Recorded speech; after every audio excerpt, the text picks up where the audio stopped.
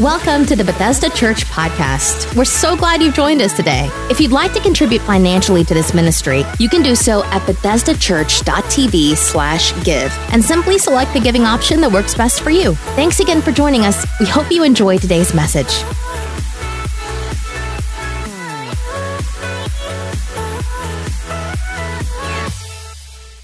Good to be back. I was not here last week, but I heard you guys had an incredible time on Secret Sunday. 3 different speakers, 3 different services talking about secrets and ice cream and all that stuff. Y'all party while I'm away. That's how it works. But I do want to thank Everett Fraley and Jeremiah Ballstick and Pastor Josh Nestor for ministering last week, and also celebrate that while I'm away, 21 people gave their life to Jesus last week. Isn't that awesome? On Memorial Weekend. Just incredible. I was in the Palm Bay and Melbourne area last weekend with Pastor Ken Height. If you remember, he was the one who was here during a revival, and he has just an incredible church there, Discover Life Church, and 2 locations at Melbourne and Palm Bay. It was a tight preaching schedule. You preach at Melbourne at 9:30, but they kick off Palm Bay at 10:30. So you preach, and then you jump in a car and drive over to Palm Bay, get out of the car. As soon as you get out of the car, you walk onto the platform and preach there, leave there, drive back to Melbourne, and as soon as you get out of the car in Melbourne, you walk onto the platform and preach. So it was a very tight schedule. 9:30, 10:30, and 11:30 is their service times over 2 locations. But several people made decisions for Christ, and if you're ever in that area or have family in that area, I would just encourage you to get there to Discover Life Church. Just an amazing work that God is doing through that ministry there. Today we're kicking off a brand new series on the book of Philippians, and I'm excited about this series because the theme of the book of Philippians is joy. And so we're going to talk to you over the next few weeks about choosing joy. And I'm going to be honest with you this morning. Today is going to be a tough pill to swallow. Come on, hit your neighbor and say, take your medicine. All right, okay. You got to take your medicine today. We're going to choose joy. Once a year, we like to slow down and go to a book of the Bible. We've covered Galatians in the past, Psalms, and last year we did the book of James. But we're going to look at the book of Philippians, and if I could call this message anything, I would just entitle this message, Where's the Joy? Where's the Joy? As you know, if you've been here a while, Karen and I have 4 children, ages 10, 8, 5, and 1. Little bit crazy at my house, but here's the deal. Before Everly came about a year and a half ago, and then we got Eden home in January, when it was just the 2 boys, I thought I was a parenting genius. I really did. I thought I got it figured out. I mean, it's easy. Eli can spend hours doing his own thing, and you know, there can be 3 or 4 hours go by and you don't even know he's in the house. I mean, he just has a way of entertaining himself. Zeke is your typical boy who is messy, dirty. I mean, he needs a bath about every 2 hours. He eats a lot and loves sports, so he's your typical boy. But when Everly came about a year and a half ago, and then we got Eden home, things changed because with boys, I felt like we were dealing at that time with 3 basic emotions. And those emotions are pretty simple: hungry, sleepy, and happy. Like that's it. You know, that's about all you're dealing with boys. But the 2 girls came along, and let's just say that I underestimated the changes. Because if my boys have 3 emotions, my girls have 300 emotions. And Everly being a year and a half, I mean, she's got 400 emotions. Like, I can't figure that girl out. And when it comes to kids, their emotions change quickly. Like, they can move from sad to happy in a moment. Like, they can be really sad and upset, and right before bedtime, I can bring out the cookies or some ice cream, and everything's perfect, right? Like, everything's back to normal, and I know what you're thinking. Now, Pastor, that's not a very good parenting strategy, and I'm not saying it's the best parenting strategy, but what I would say is I want to stay off medication, so I'm going to do I be me, you be you. But it's a different world when dealing with girls. And like our kids, I think often our happiness is fickle. That we have a tendency to lose happiness, to lose joy. We're happy for a moment, and then something changes, something gets old, something gets lost, and we're no longer happy. And the irony is that we put so much time and energy into achieving sustained happiness, yet it continuously escapes us. And this message today, I think it's going to be a difficult one because joy is so much different than happiness. But before we get into that, we know that in this time that we live in, there are more articles, blogs, and tips on how to be happy at home, happy at work, happy with yourself, happy with others than ever before. We have more entertainment, more opportunities, more care for self strategies than ever before. Yet CNN recently reported that the number one category of prescription medication in the United States is antidepressants. Now, so don't think that I'm preaching against that. I'm just saying that I'm implying that in spite of all of our searching for happiness, we're just not that happy. And that's why this book, this short book, and today's more of an intro. There's not a specific passage I'm looking into. This book, though, it deserves our attention because the book of Philippians is the happiest book in the entire Bible. When you read these 4 chapters, you will find the words joy, glad, enjoy, and rejoice 17 times in this book. And the reason that's so unique to see that 17 times in just 4 chapters is because it's written by the Apostle Paul while he's in prison. How many know that doesn't make sense? Why is he so happy? Right? Why does he have so much joy? I mean, how can you have joy when you're in prison? And he's not writing this letter, from an ivory tower. You need to think dungeon. There was no light. There was open sewage, and Paul was chained to another guard 24 hours a day. They would change guards out every 4 hours so that 24 hours a day, not only was he in a dark room with open sewage, but he was chained to another soldier. And so yet, verse after verse, Paul writes about the joy he is experiencing. And as I studied this, I became a little bit curious, like, how do you do that, Paul? I mean, it's bad. I mean, we think we have bad days, but our days don't line up to what Paul is going through, yet he's talking to us about the joy that he is experiencing in such a difficult place.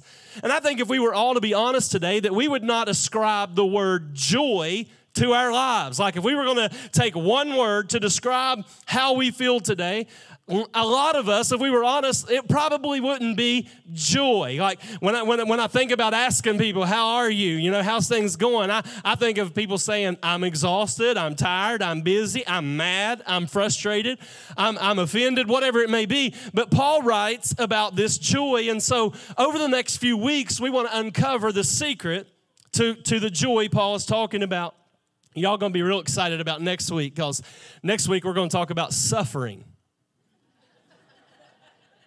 See? Come on, hit your neighbor and say, take your medicine. All right.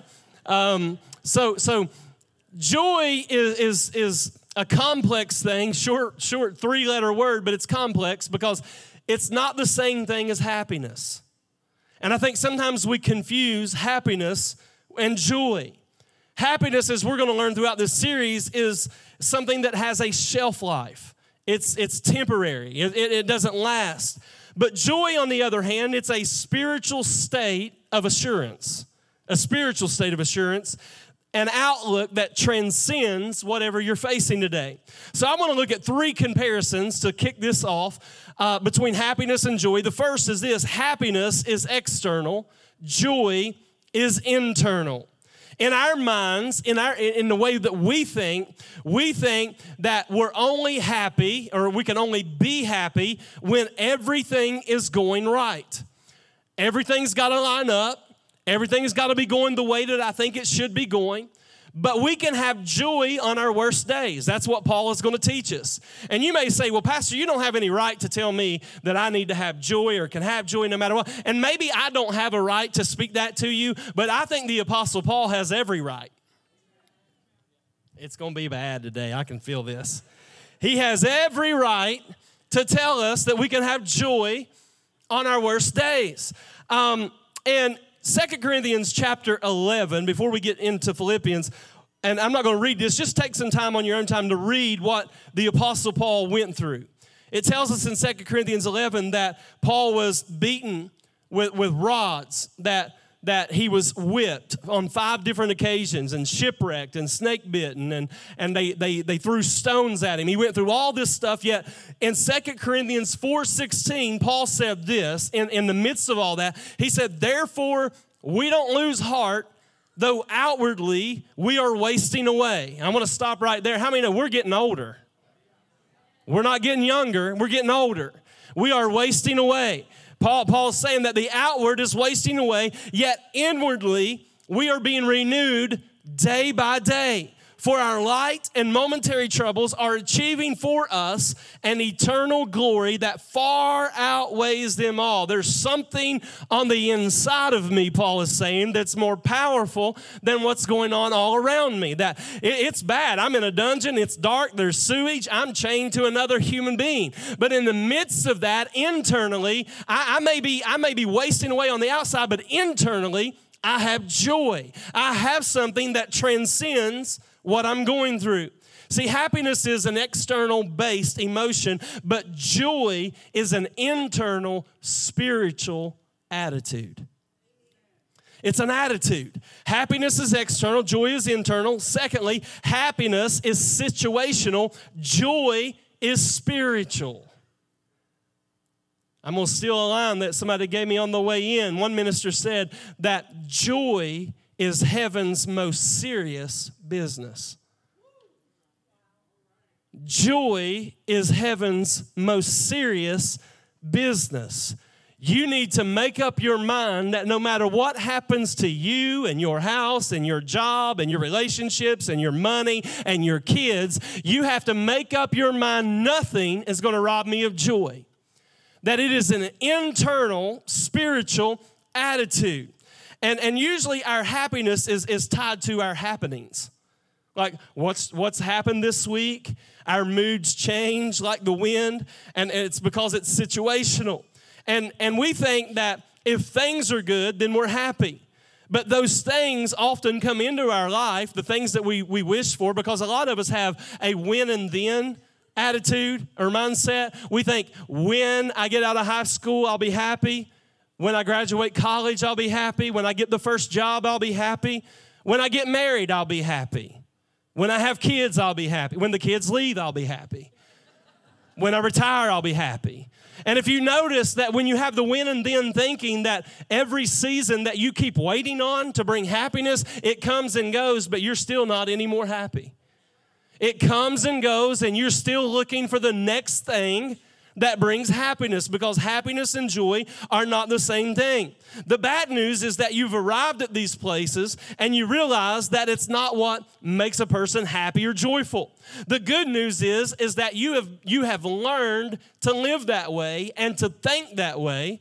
And the reason that's good news is that you can learn to think in a spiritual way. Look at Philippians chapter 4, verse 11. Paul said, "For I have learned to be content whatever the circumstances." I love the fact that he used the word learned. I have learned, not like it just hit me and now I'm content. No, I've learned that through the good, the bad, the ugly, through the good days and the bad days, he learned how to be content in it. Learn how to trust God in that. It's something that he learned. Joy is not about our situation. It's something spiritual that we decide. You can learn how to have joy. Come on, hit your neighbor and say, go to school. All right, Bible school, all right? We're there. But you can learn this. It's not something that's just going to fall on you, okay? Because you can be in the best. I've met people who've been in revival service. Man, they're fired up. They're on cloud 9. They're pumped up about Jesus. And you see them the next day, and they look like they've been baptized in pickle juice. What happened, right? What happened to you? I saw you last night, and you were pumped up. What we're saying is our joy is dependent on circumstances. But that's not the truth at all. Because here's what you got to know. We can learn to have joy because God, when we get saved, let me word it like this. When we get saved, our spirit is saved immediately? How many know that the moment, like you can take somebody who's been saved for 80 years, okay, and they're in church every week, they teach Bible classes, they go to small groups, they serve, they do all of that, okay, they've done it for 80 years. And then you take somebody that's never known Jesus, and they've been living a crazy life for 50 years, but they come in to church or wherever it may be, and they make a decision to follow Christ. How many know that person is just as saved as the person who's been doing all that great stuff for 80 years? That at that moment, their spirit is saved. The difference between the person who's been saved 80 years and the person who just got saved is a mindset. Because our spirit is saved, our mind, Scripture says, is being saved. All right? How many know your mind's not always where it needs to be? Let's play your thoughts on the screen real quick, right? Our mind is not always saved, right? It is being saved. So Paul says that we renew our minds every day.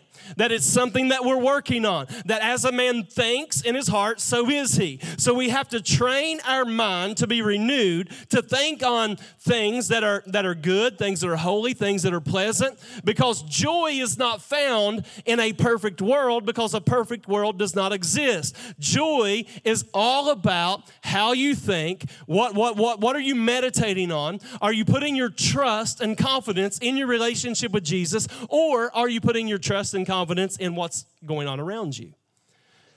And so this is going to be, as I said, a tough pill to swallow, but this is not self-help. This is biblical thinking. All right? Paul learned something, that everything doesn't always go my way.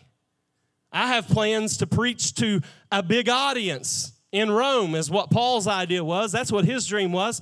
But he ended up preaching to a guard that he's chained to. But in the midst of that, he learned how to maintain joy. He learned contentment. So happiness is external.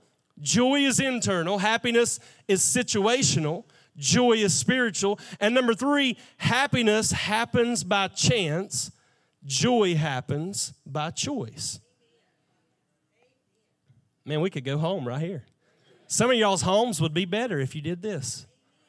Your marriage would get better if you did this. Let me drop a pin.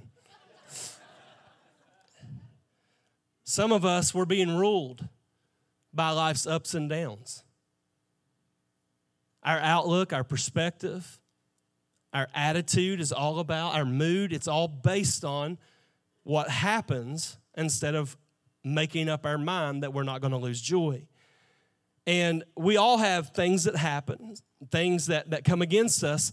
But if we live our life in the ups and downs, good day I'm up, bad day I'm down. I got a breakthrough in this area, but my marriage is suffering. And we live up and we live down consistently. That is slavery, okay? That's a slave mindset, and it leads to exhaustion. When Jesus came and he died for us, not only did he come to save us, but one of the things that people forget, Jesus came to restore back everything Adam lost. That in the Garden of Eden, when Adam chose sin, he forfeited authority. Because up until that point, Adam had complete authority over the earth. Whatever he named the animals is what they were. He had authority over the earth at that time. But he gave all that up when he sinned. But Jesus came to restore the authority back to us, that we would have authority in our lives, authority in the spiritual realm. But I want you to think about this for a minute. If we don't have authority over our own emotions, how are we going to have authority over sickness? If we can't have authority over our own mindset, then how are we going to have authority to raise dead people? I want you to think about it for just a minute, because joy is not about anything out here. It's about something in here. And so Paul made 3 choices that normally these areas would rob us of joy, but Paul teaches us a couple things about it. Number 1, I can choose joy in spite of difficult people. I'm just going to smile at you for a minute. I can choose joy in spite of difficult people. Some of you are allowing others to rob you of joy. And Paul, he refused to do that no person could rob him of joy. And some of us, the reason we're allowing other people to rob us of joy is because we are offended. Now here, let me teach you something about it. People don't understand the magnitude of offense. Because offense, you can be offended with someone and it doesn't affect them at all. Right? It's been said before that you want that person, right? You want that person to suffer because of what they've done or not done, but bitterness and offense becomes a poison to your own life, that it only affects us. And the reason we have to stop and look at this area of our lives is because we are called to love people. But what I have learned, listen, this is heavy, you can't love people you're offended with. You don't love people you're offended. It's impossible to love people that you're offended with. Offense is a trap. Offense robs you of joy. Offense robs you of vitality, of spiritual energy, of being able to do what God has called you to do. We're commanded to love people. Look at what Paul said in Philippians 1, 3, and 4. He said, I thank God every time I remember you. In all my prayers for all of you, I always pray with joy. Now, this is interesting because Paul is modeling for us, never let others control your joy. Never let anybody else control the joy you are experiencing. And this was a choice. It's not about what they've done to you or what they failed to do for you. And I'm going to say something real heavy, but I want you to get this. Joy is never determined by others, ever. Joy is not determined by others. See, Paul, when he planted this church, this was one of the roughest churches that he's writing to. A rough church. But you don't get any of that in the letter. You would think if it's a rough church and there's a lot of problems, that's what he would be talking about. But that's not what he's talking about at all. When he went to that city, you have to understand he was beaten there, humiliated, falsely accused. He was asked by the city leaders to leave the town. He was slandered. He was judged. He was criticized. He was gossiped about. And some of y'all thinking right now, he must have met my coworkers, right? He must have met my family. Like everything was bad there. There was nothing good about it.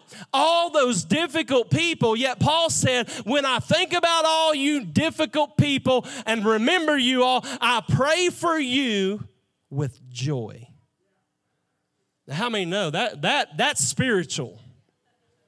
That is extremely spiritual. He's choosing his attitude. Paul recognized it's not always sunshine and rainbows. Sometimes it's difficult, but I'm not going to allow other people to rob me of joy. You can always have joy. Listen, you can always have joy if you never allow others to control your attitude. Yep, that's good, Pastor. Patty cake, patty cake. That's real good. It's real nice. It's cute. But I got some people I'm mad at. I got some difficult people. I got some people you'd slap if you knew them, right? How do you choose joy in spite of those difficult people? And this is not on the screen for you, but you need to do a couple. You got to choose to do a couple things. One, use selective attention. Y'all know like selective hearing. Come on, husbands, we have it. You know what I'm saying. Wife says, "You remember when I told you?" You're like, "No, I don't remember that. I don't have a clue." Selective hearing, but you need to have selective attention. Anytime you see a conversation or a situation or a person or a group of people that when you're around them, you see it going in a negative direction, you have to learn how to disengage, to disconnect, to pull yourself back. Matter of fact, I want to give you permission to ignore some people. Listen, you're not going to do anything significant in the earth if you don't learn how to ignore some people that will treat you like they treated Paul. that will say all manner of evil against you. You got to learn how to disengage and say, you know what? I'm not going to give life to that or attention to that. I'm just going to remove myself from that, because many of us, if we stay connected to it, we can't choose joy in the middle of it. So I want to tell you, if you're not strong enough to choose joy in the middle of it, then you may have to pull back. How many know sometimes it's okay to pull back? To say, I got to get my bearings. I'm losing joy. I'm losing sleep. I'm becoming anxious because I'm connected to these people. The other thing I would encourage you to do every time is to sow goodness. If we believe that the Bible is true, then it is impossible to sow goodness and not reap goodness. You have to learn to sow goodness in the midst of surroundings that are not favorable. So, the next thing is I can choose joy in spite of bad circumstances. Paul had a choice to believe what his surroundings presented or what Jesus had promised. I can pay attention to what's going on and get messed up by that, or I can focus on the promise of God. His surroundings were negative. Prison, punishment, chained to a guard, awaiting execution. But he knew that God had not saved him, called him, equipped him, all right, for the work of God not to be complete in his life. He understood that no matter what happens, God is working a plan. And somebody needs to hear your pastor today. God is working a plan in your life. And it may not make sense right now, but he's working a plan. Here's what he said in Philippians 1:6. He said, I'm certain that the God who began the good work within you will continue his work until it is finally finished on the day when Christ Jesus returns. The truth is that no matter what's going on in your life, the good, the bad, and the ugly, the good days, the bad days, you need to know that God is still working out a plan. God uses the negative situations, and he still works out a plan. God takes your faults, and he still works out a plan. God takes the negative people in your life, and guess what? If we'll keep joy, God is still working out a plan. He takes everything, our sins, our mistakes, our fault, everything, and he causes it all to work together for the good of those who love God and are called according to his purpose. So I want to encourage you, don't lose joy just because the situation is bad.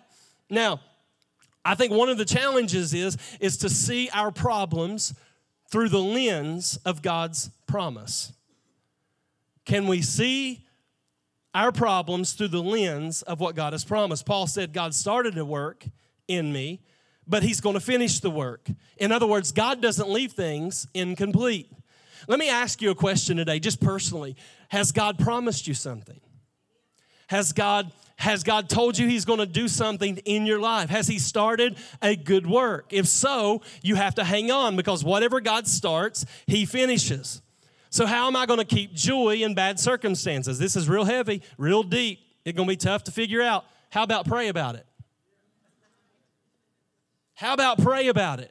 You know why prayer is powerful in difficult situations? Because prayer reminds my heart of his promise. It reminds my heart of what he's promised. It gives me God's point of view. I want you to take just a second. You got to work with me this morning. I want you to take just a second, and I want you to think right now. Go ahead and bow your head, close your eyes. I want you to make this personal. All right, this is not altar call, all right? But I want you to do this. Just work with me. I want you to think about right now a bad situation in your life, a problem that you're facing, something that's bothering you, a situation that's not favorable, people that are difficult, whatever it is. I want you to think about that. And before you lift your head up and open your eyes, I want you to just think this. I want you to pray this in your own heart.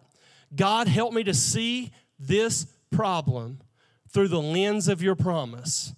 Help me to see this problem from your perspective.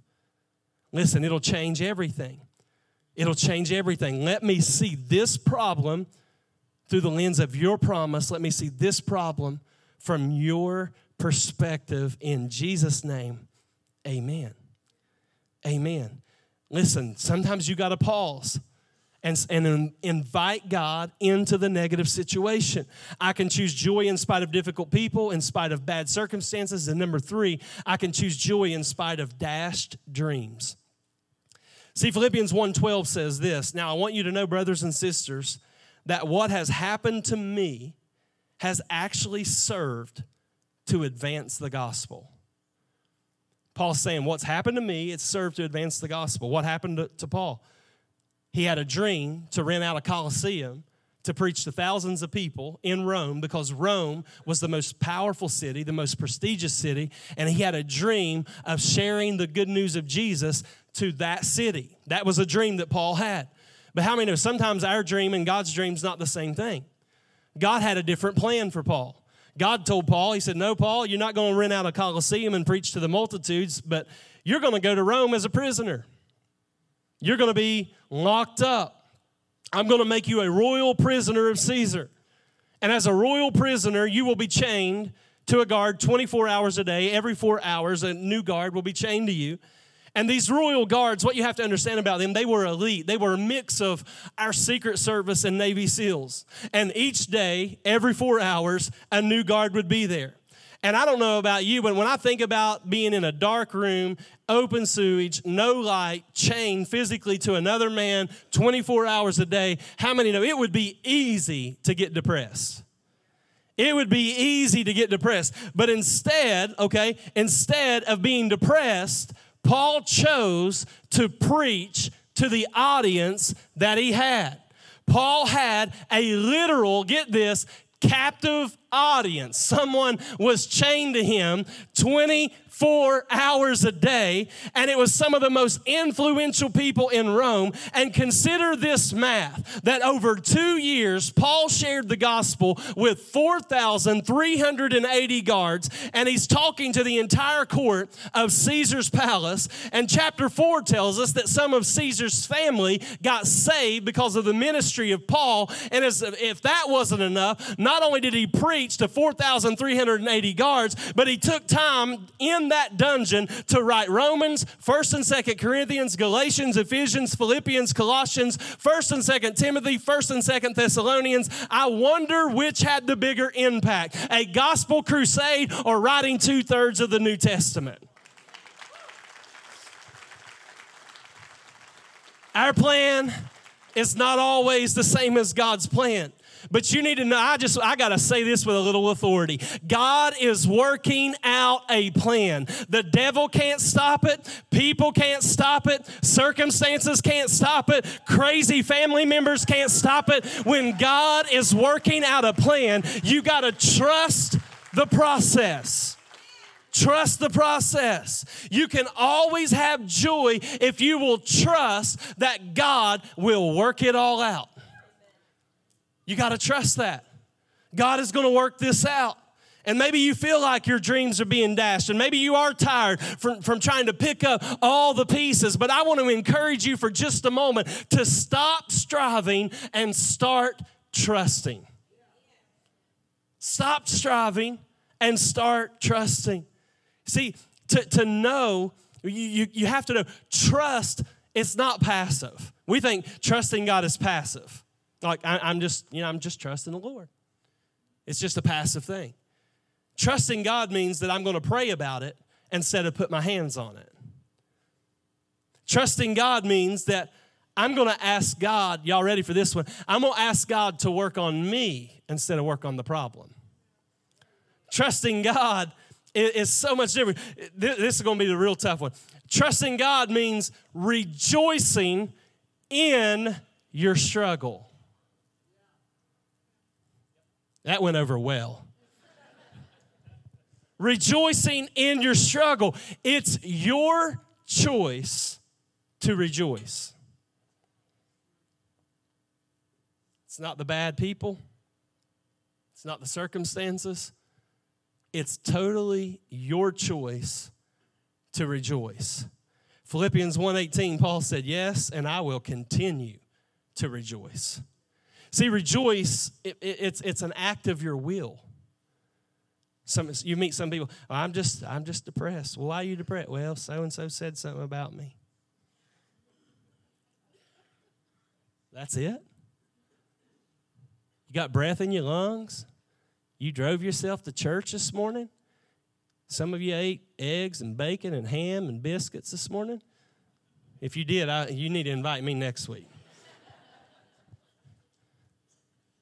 We get so down in the dumps so quickly, and Paul had all this going on against him, and he said, you know what, as an act of my will, I will rejoice. I will not allow anyone to steal my joy. As the worship team comes back, I want to close with the secret. See, joy is simply the fruit of a right relationship with Jesus. What does that mean? It means that maybe your marriage is struggling. Maybe your finances are. Maybe your calling and gifting, maybe all that's unsure. You don't know where God's taking you. All that may be true. But joy is the fruit of a right relationship with Jesus. And this, another heavy one, if we lack joy, it means that our relationship with God has been compromised. Listen. Joy is not about something. Joy is about someone.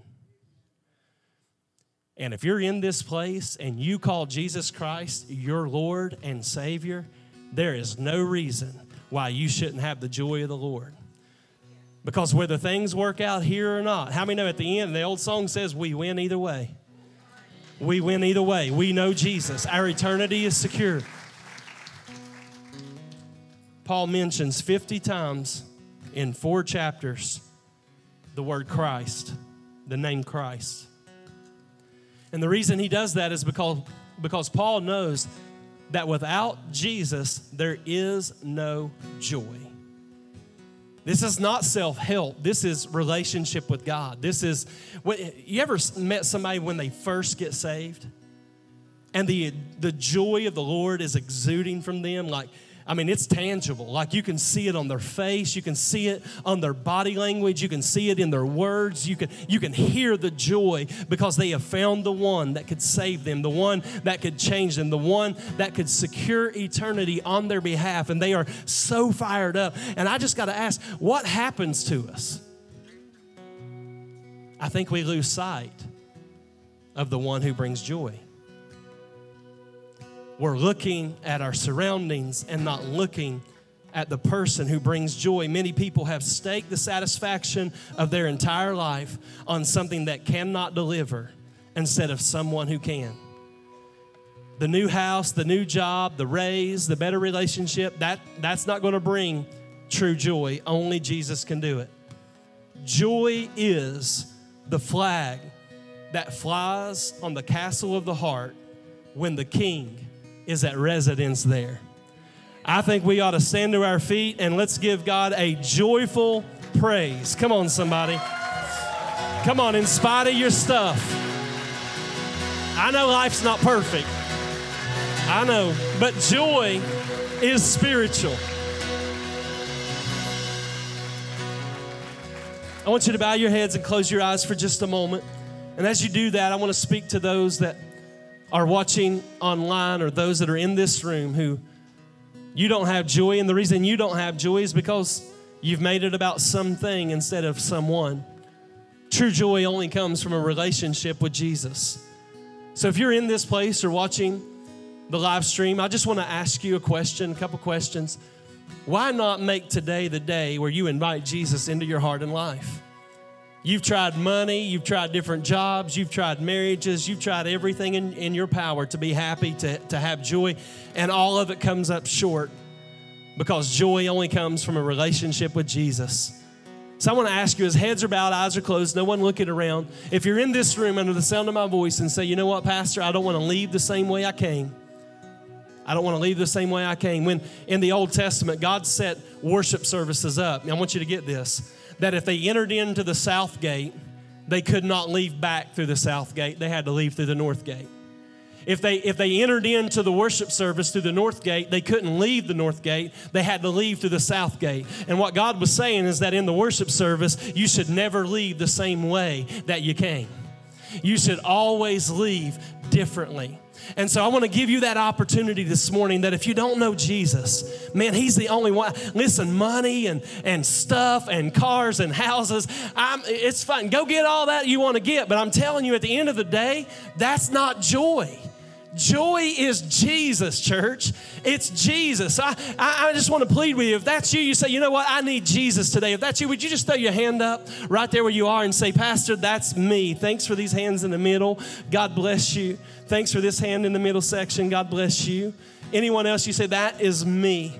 That is me. I need Jesus. I need his love, his grace today. Anyone else? If you're watching online, there's a button that you can click there. We will pray with you.